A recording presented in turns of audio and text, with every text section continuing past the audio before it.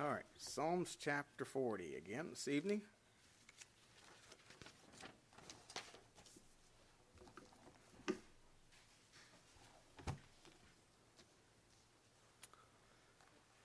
Psalms chapter 40, I'm going to start reading at verse 6.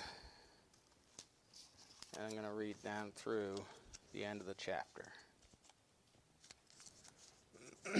Sacrifice and offering thou dost not desire. Mine ears hast thou opened. Burnt offering and sin offering hast thou not required. Then said I, Lo, I come, in the volume of the book that is written of me. I delight to do thy will, O my God. Yea, thy law is within my heart. I have preached righteousness in the great congregation. Lo, I have not refrained my lips, O Lord, thou knowest. I have not hid thy righteousness within my heart. I have declared thy faithfulness and thy salvation. I have not concealed thy loving kindness and thy truth from the great congregation. Withhold not thou thy tender mercies from me, O Lord. Let thy loving kindness and thy truth continually preserve me. For innumerable evils have compassed me about. Mine iniquities have taken hold upon me, so that I am not able to look up. They are more than the hairs of mine head. Therefore my heart faileth me. Be pleased, O Lord, to deliver me. O Lord, make haste to help me. Let them be ashamed and confounded together that seek after my soul to destroy it.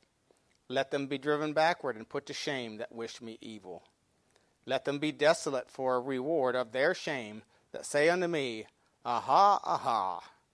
Let all those that seek thee rejoice and be glad in thee. Let such as love thy salvation say continually, The Lord be magnified.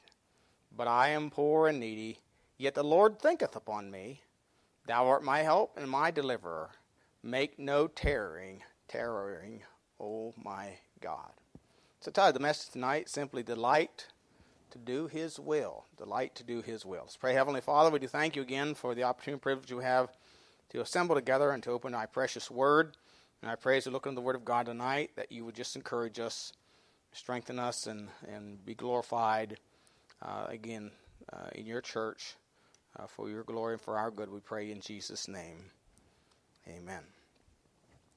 In verses 6, 7, and 8 particularly are a prophecy concerning the Lord Jesus Christ. It is quoted, some of it is quoted in Hebrews 10, where it says, Sacrifice and offering thou dost not desire. And of course, then verse 7, Then said I, Lo, I come, in the volume of the book that is written to me, I delight to do thy will, O God. Of course, in Hebrews, it adds something. It adds, But a body hast thou prepared me. But anyway, as we consider this tonight, first of all, I got 3 points. A delight of the heart, a deliverance expected, and a desolation escaped. So a delight of the heart. In verses 6 through 10, he talks about, in verse 7, I delight to do thy will, O God. A delight is something that brings great pleasure or joy. And I want to notice several things here about this. First of all, he has no delight, there's no pleasure in sacrifice and offering. If you notice in verse 6, Sacrifice and offering thou dost not desire. Mine ears hast thou opened. Burnt offering and sin offering hast thou not required. Of course, this is speaking particularly concerning the Lord Jesus Christ. But, as we think about sacrifice and offerings, there's something that costs you something, particularly a sacrifice. You can give an offering out of your abundance, but it's still, something that you give. It may cost you something. It may require hardship. Displeasure may take you out of your comfort zone. It may cost you or bring the hardship of doing without what the rest of society enjoys. Those are all things. But if there is no delight in that sacrifice that we make, if we don't do it out of a pleasure to please the Lord, it can become a source of resentment and bitterness. And that's really the way that the children of Israel, remember in Malachi chapter 1, in verses 6 through 8, the prophet Malachi prophesied against the priests, and he said in Malachi 1:6, a son honoreth his father, and a servant his master. If then I be a father, where is mine honor? And if I be a master, where is my fear, saith the Lord of hosts unto you, O priests, that desire my name, and ye say, wherein have we despised thy name? Ye have offered polluted bread upon mine altar, and ye say, wherein have we polluted thee? In that ye say, the table of the Lord is contemptible. And if ye offer the blind for sacrifice, is it not evil? If ye offer the lame and sick, is it not evil? Offer it now unto the governor. Will he be pleased with thee, or accept thy person, saith the Lord of hosts? So, the offerings of the Lord had become burdensome, or they were no longer a delight to the children of Israel. They were still bringing stuff. They were still sacrificing, but it had become a burden to them. They didn't want to do it anymore, so they'd bring whatever junk they had. They'd cheapened it. And of course, this charge is to the priests, because the priests were the ones who were supposed to inspect the sacrifices. And if a person brought a sacrifice, let's say a lamb, that was blind, he was to reject it. See, that doesn't qualify for what God asks. That's not an acceptable offering to the Lord. So the priests were responsible. They were the guardians of the temple to say that's not acceptable. So like pastors are the guardian, the bishop, that's really what the word bishop means, guardian, of the church. And they need to guard the church. But here they weren't guarding. They weren't saying, that was not acceptable. And so the offerings of the Lord, because they were in a difficult time, the offerings of the Lord had become burdensome to them and difficult, so it made a source of resentment and bitterness. Sort of like Israel in the wilderness, they became bitter and resentful and about their conditions instead of seeing that God would provide as God had promised to provide their need. And they became burdened with it till they all died. They failed their relationship to trust the Lord. And really, in reality, what they were doing was saying God's a failure.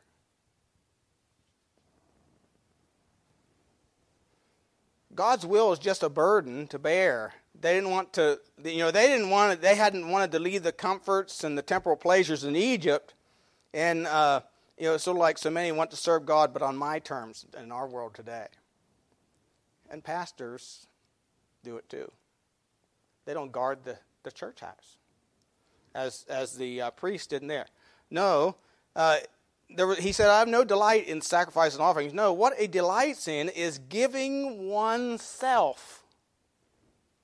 Notice verse 8, he says, I delight to do thy will, O my God. Yea, thy law is within my heart. See, even the Old Testament sacrifices were heart issues. The reason they brought the lame and the blind, because their heart was not right with God. If their heart would have been right with God, if they'd had an inward desire to please God, they would have never brought the junk to offer it to God.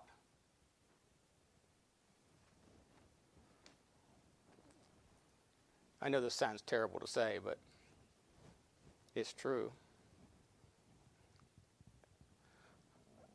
That and it's not true here. I haven't seen it here. Well, I have seen it in the past some here, but anyway, sometimes people bring to the church the things they don't want, and thinking the church can use it. Stuff that's outdated, or it's in bad shape, or and it's just take it to the dump. That's what I want to say. Just take it to the dump. We have hauled some of it to the dump. I'm glad Brother Hoyle's like me. If we don't use it, pitch it. If it's not any good, pitch it. I don't care who gave it, pitch it. No, there should be an inward delight. Notice he says there, thy law was in his heart, within my heart. There was a delight, an enjoyment, a great pleasure in doing the will of the Father. You see, doing the will of the Father should be an outflow of a changed heart. A changed heart. Paul said in Romans 7:22, for I delight in the law of God after the enemy. You know, we always battle with the flesh. You're always going to have a battle with the flesh. But if you're born again in the Spirit of God, that inward man should delight to do the law of God. Romans 12:1 says that, I beseech you therefore, brethren, by the mercies of God, you present your bodies a living sacrifice. That's referring to like a living, a lively or vibrant or delightful sacrifice. One that willingly sacrifices. Doesn't consider it a sacrifice. Paul wrote to the church at Philippi in Philippians 2:12 and 13. He says, wherefore, my beloved, as ye have always obeyed, not as in my presence only, but now much more in my absence, work out your own salvation with fear and trembling. For it is God which worketh in you both to will and to do of his good pleasure. You see, when the Spirit of God takes residence in your life through the new birth, he's going to work in you a desire to do the will of God. And as you put more of the Word of God in your life, more of it's going to work itself out. It's just automatic. You know, Jeremiah said, but his word was in mine heart as a burning fire, and I was weary with forbearing, and I could not stay. In other words, the word of God he had put in, he'd put so much of it in that it was going to come out. It was like he was trying to suppress coming out, because it just automatically would. See, God works it in. And he says here he delights. He delights in declaring the righteousness of God. Notice verses 9 and 10. I have preached righteousness in the great congregation. And again, I believe this is a reference, a prophecy concerning Christ. I have preached righteousness in the great congregation. Lo, I have not refrained my lips. O Lord, thou knowest. I have not hid thy righteousness within mine heart. In other words, I've not kept it myself. I've declared thy faithfulness and thy salvation. I have not concealed thy loving kindness and thy truth from the great congregation. I have had compassion on the poor and the lame and the blind, and he had compassion on the down and out, and he preached it and he expressed it. He declared the righteousness of God. You know, God's ways are always right. Deuteronomy 32:4 says, he is the rock, his work is perfect, for all his ways are judgment, a God of truth without iniquity, just and right is he. Hosea 14:9, who is wise and he shall understand these things, prudent and he shall know them, for the ways of the Lord are right. The ways of the Lord are right, and the just shall walk in them, but transgressors shall fall therein. You know, if his ways are right and we are to walk in him, is it right for us to murmur and complain?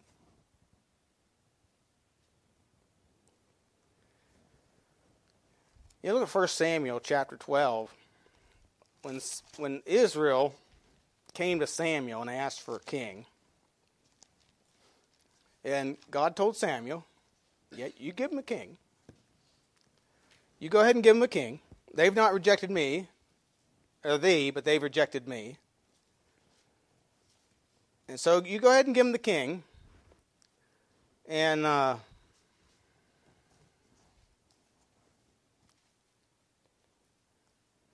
verse 16, verse 7, it says, so he gives him a king, but notice what he says to him. Now therefore stand still, that I may reason with you before the Lord of all the righteous acts of the Lord, which he did to you and to your fathers.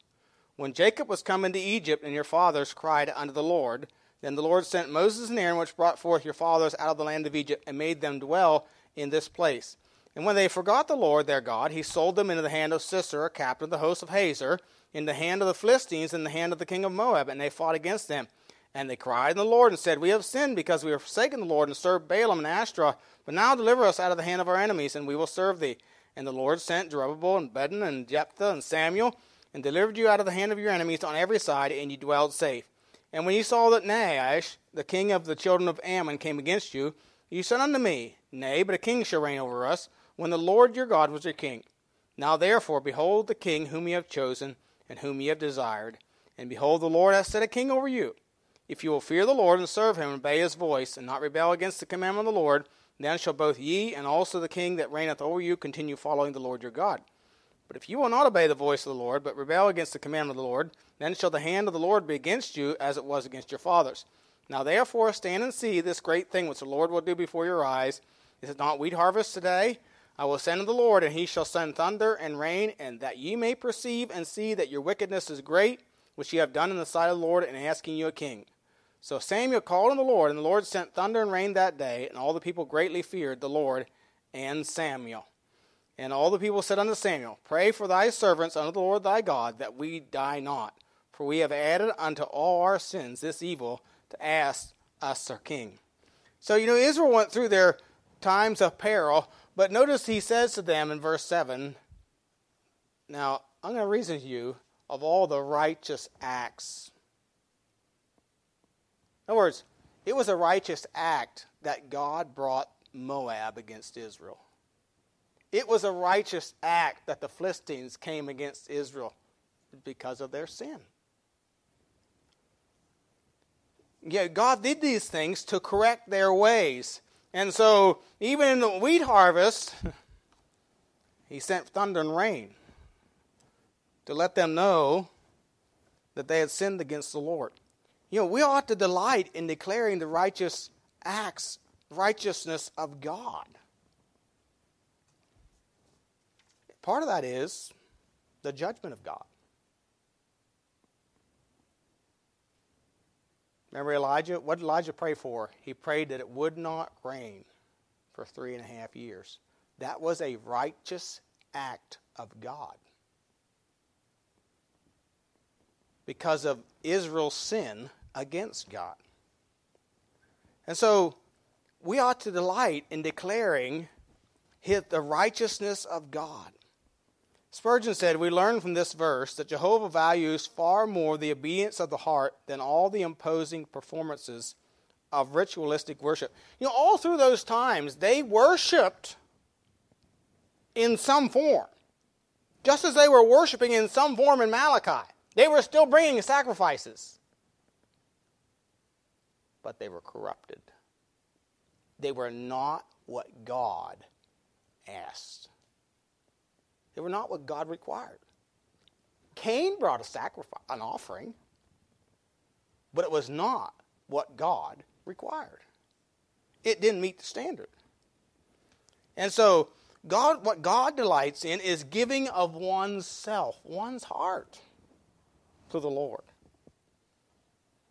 Proverbs 4:23 says, Keep thy heart with all diligence, for out of it are the issues of life. And that word issues there means the heart is the fountain. It is the source of your thinking, of your feelings, good or bad. Joy, bitterness, or hate, or whatever it is. Jesus, and we know that Jesus, for the joy that was set before him, he endured the cross. He delighted to do his Father's will even in the difficulties. And so he says, I don't take pleasure in sacrifice and offering. What I'm looking for is a heart, a delight in giving oneself. And so there needs to be a delight of the heart. Secondly, with a delight of the heart, there's a deliverance that is expected. In verses 11 through 15, he says, Withhold not thy tender mercies from me, O Lord. Let thy loving kindness and thy truth continually preserve me. For innumerable evils have compassed me about. My iniquities have taken hold upon me, so that I am not able to look up. They are more than the hairs of mine head. Therefore my heart faileth me.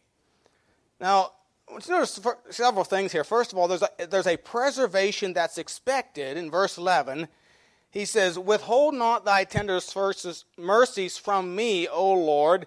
let thy loving kindness and thy truth continually preserve me. In verse 10, he had declared God's faithfulness. He had declared God's loving kindness. He had declares God's truth in the great congregation. And now he's expecting God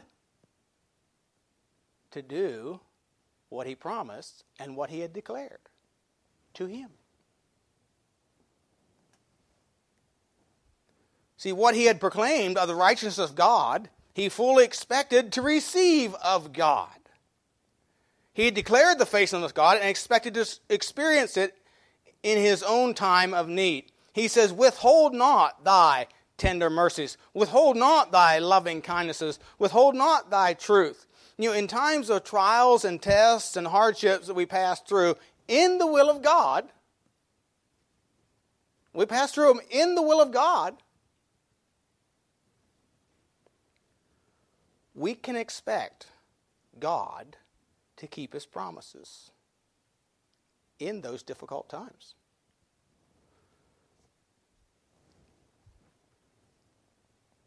You know, Matthew 14, after, I think it was the feeding of the 4,000 or the 5,000, Jesus sent the disciples away. He constrained them to get into a ship and sail to the other side. And he went up in the mountain to pray. But where he sent them, there's a storm on the sea. The Sea of Galilee can be pretty rough, and it's known for its sudden storms. And they were fearing for their lives, but they were where he sent them. And then he comes walking to them on the water. You know, just because you're in the will of God doesn't mean there's not going to be difficulties. Children of Israel were in the will of God. They were where God sent them. They were encamped in front of the Red Sea, and the Egyptians behind them. That's where God sent them. But we need to learn to trust that where God sends us, He will also bring deliverance when we need it. Now, did it look like they were going to be delivered? No. By all human standards, they were sitting ducks for the Egyptian army. But see, God was working to get them to trust Him even in times like that. And that's what God wants to work in our lives to bring us to a place of complete trust. 1 Kings 8:56, Solomon, after he dedicated the temple, he said, "Blessed be the Lord, that hath given rest unto his people Israel, according to all that he promised. There hath not failed one word of all his good promise, which he promised by the hand of Moses his servant." See, God will keep his promises. Psalm 105:42 says, "For he remembered his holy promise, and Abraham his servant." He made that promise to Abraham a long time ago. But he would keep that promise.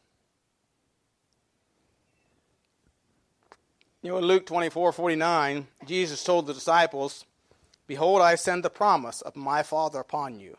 But tarry ye in the city of Jerusalem until you be endued with power on high." In Acts 2:32, Peter spoke of it. He says, "Therefore, being at the right hand of God exalted, and having received of the Father the promise of the Holy Ghost." Jesus said, my Father's promised to send you the Holy Ghost. Just wait. Just wait until you be endued with power. And he did. Of course, Jesus himself was the promised seed. In Acts 13:23, of this man's seed, speaking of David, hath God, according to his promise, raised unto Israel a Savior, Jesus. We need to be like Abraham. In Romans 4:20 it says of him, "He staggered not at the promise of God through unbelief." You see, we declare, we ought to declare God's righteousness and God's judgments, His loving kindness, His faithfulness, of His salvation, and all these things. But we need to trust those promises as well in times of difficulty and struggle. So there's a there's a preservation expected, but there is persecution that's endured. If you notice in verse 12, he says, so in the midst of this, he's claiming the promise of God, in the midst of innumerable evils have compassed me about. So the persecution, some think possibly he's still speaking of the Lord Jesus Christ here, but David went through innumerable evils as well. But think about the innumerable evils that surrounded the Lord. Look at Psalm 22. Psalm 22, verses 12 and 13. Psalm 22, 12 and 13, a messianic psalm, says, many bulls have compassed me. Strong bulls of Bashan have beset me round. They gaped upon me with their mouths, as a ravening and a roaring lion. Can you picture the crowd on the day that Jesus was crucified, chanting, crucify him, and then hollering up, he trusted God to deliver him. Let's see if he'll come down and deliver him. And even the two that were crucified with him cast the same in his teeth. He was surrounded with evil. We live in a world where we're surrounded with evil. It's all around us. It's everywhere and very accessible. It can easily ruin your life. If you seek the satisfaction from things of the world, it will ruin you. It will ruin you.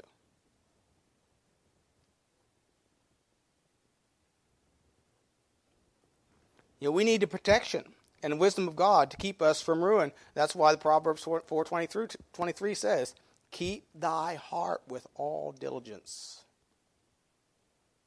Now, you may think you're smart. You won't go so far that it will hurt you.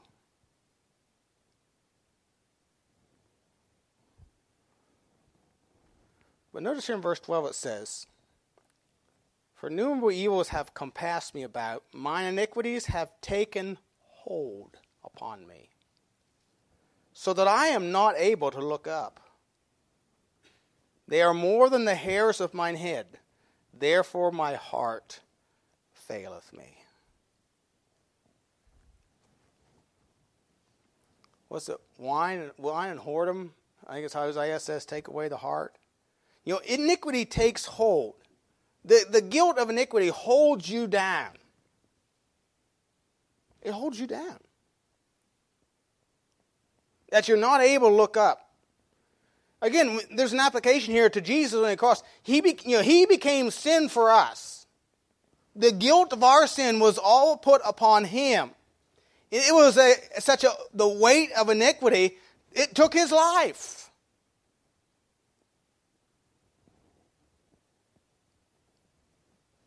The weight and guilt of sin greatly hindered David. Nearly destroyed him. It brought ruin to Solomon. It divided his kingdom. Although it wasn't divided in his day, but when his son took over the throne, it just divided immediately because of Solomon's sin. So there is a persecution that's being endured. We are surrounded, we are encompassed with evil. But, it pleases the Lord to deliver his own. Notice verse 13. Be pleased, O Lord, to deliver me. O Lord, make haste to help me. Let them be ashamed and confounded together that seek after my soul to destroy it. Let them be driven backward and put to shame that wish me evil. It pleases the Lord to deliver his own. To the world, we may look weak, helpless, and of no account. And the world says there's no real answers, no real life-changing answers to the issues of life. The problem is they just don't know the power of our God. They don't know. They don't know the power of the living word.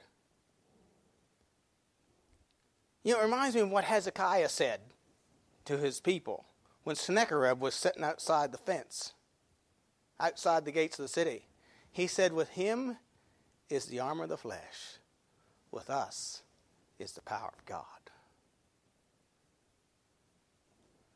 And to Sennacherib, Israel looked like an easily defeated foe. But Sennacherib was the one that ran off with his tail between his legs. Because he forgot that there's a God that rules in the affairs of men. He forgot Psalm 50, verse 15, where it says, and call upon me in the day of trouble. I will deliver thee, and thou shalt glorify me. He forgot that the nation of Israel, Hezekiah had led the nation of Israel, the nation of Judah, to call upon the Lord. And he delivered them. Psalm 91:15 says, he shall call upon me, and I will answer him. I will be with him in trouble. Now, it doesn't say he won't ever get in trouble. He said, I will be with him in trouble. I will deliver him and honor him. Joseph got into trouble. But the Lord was always with him. Now, he didn't cause the trouble. You can get in trouble without causing trouble. I mean, you can get in trouble for just living the Christian life. In this world, you can get in great trouble for just living the Christian life. If you don't believe it, just go to Iran and start preaching the gospel on the street. See if you get in trouble. Or go to some places, even in this country, and start doing it.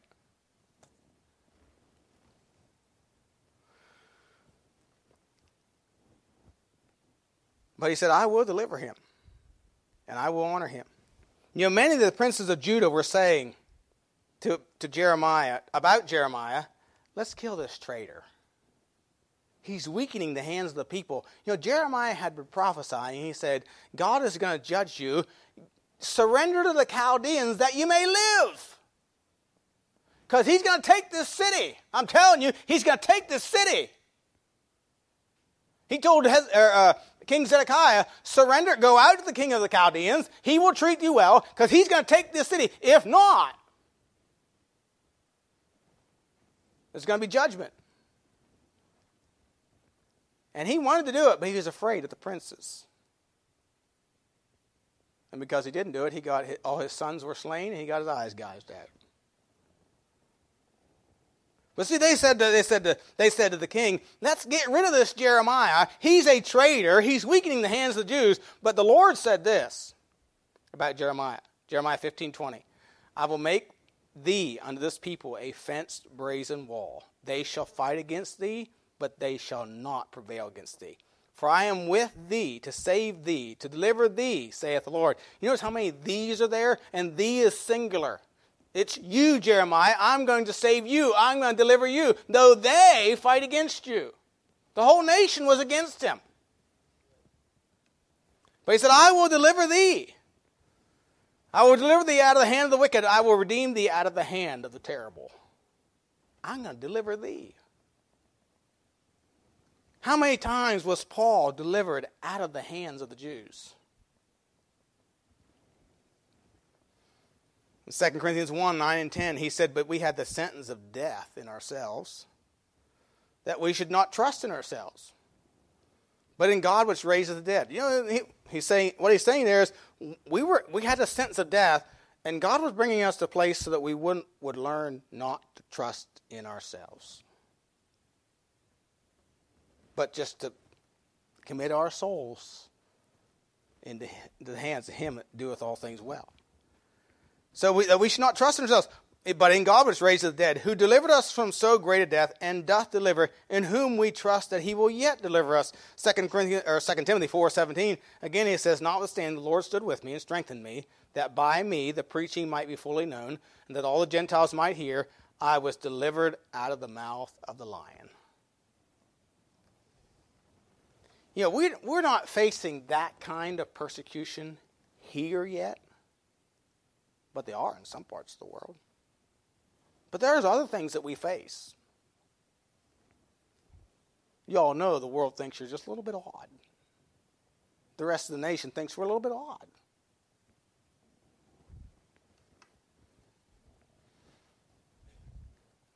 Mrs. Pence takes a job teaching in a Christian school, and that's just awful. That has some standards. That's just awful. Vice President's wife teaching in a Christian school.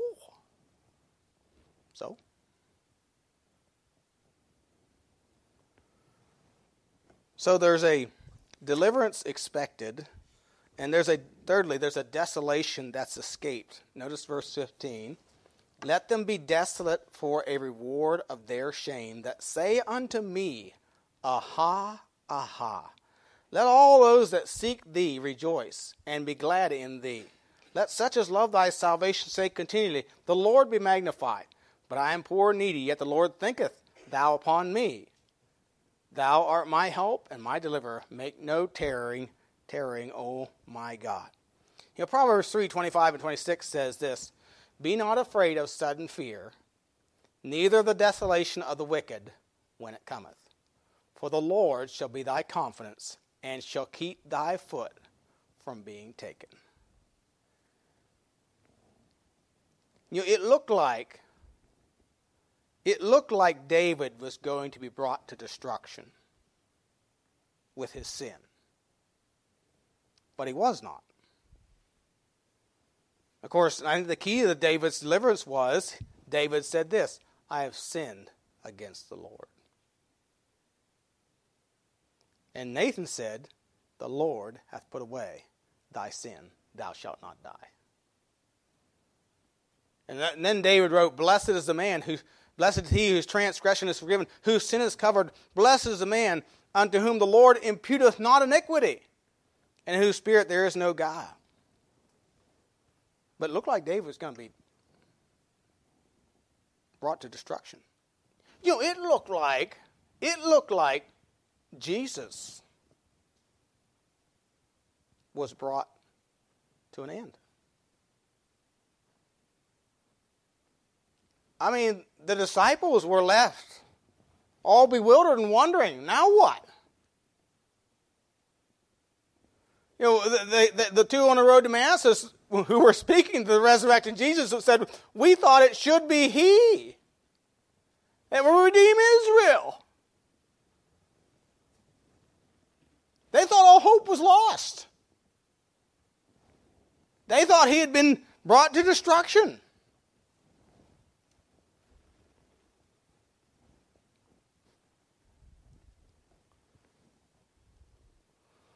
But the funny thing is,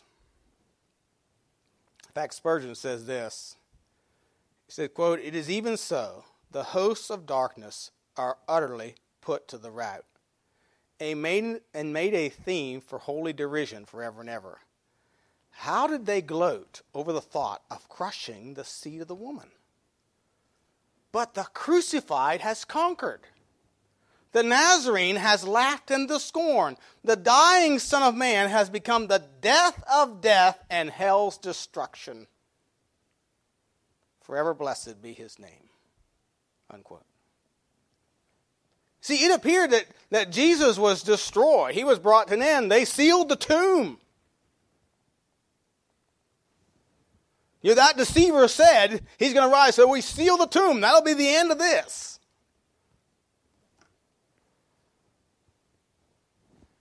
Now, I really think the devil thought it was all over. The Pharisees did. The devil's children did. But he came forth from the grave, you see. And now, it's them that are ashamed and confounded. It's them that are driven back. It's them that have been put to shame. Them that have wished me evil. They are the ones that are going to be desolate and brought to destruction. But we, who have been redeemed by the blood of Christ, will be kept from that desolation and destruction that is to come. Because we've delighted in him. We surrendered our will, our heart to him. we delighted to do his God. We've preached the righteousness of God in the great congregation, and we can expect, because we put our trust in him, we can expect with assurance that the deliverance from the desolation to come will be brought to pass. It's a promise of God. We may be poor and needy, as the psalmist said here in verse 17. He said, I'm poor and needy. I'm nobody. He was just a shepherd boy. He was the youngest in the house. He was the least likely to be king. Samuel looked at the oldest and said, oh, surely this one. No. And then they bring in this youngster who's ruddy in appearance. He said, he's the one. He said, I'm poor and needy, yet the Lord thinketh upon me. It's good to know that God thinks on us. He knows. He knows the trust. He cried out here that the Lord would remember his loving kindness and truth, and he does. In our times of trials, he thinks on us. His thoughts are toward us who believe. And so we can expect. There is a deliverance that is expected, and we will escape the desolation to come. Oh, how we ought to delight to do his will, trusting his promises, trusting that he will fulfill his promises, which are to usward who believe. Let's pray. Heavenly Father, we do thank you again for the time of your word tonight. Thank you for the encouragement that we receive from it. Father, though we see evil seemingly triumphing in the world, yet we know that your word will come to pass. You will keep your promises. Help us just to rest and trust in those promises and give evidence to it by being faithful, to be continually preaching the truth of thy word, proclaiming your righteous judgments and your loving kindness to man in his need of a Savior. So just help us to be faithful, and we'll thank you and praise you. We pray in Jesus' name.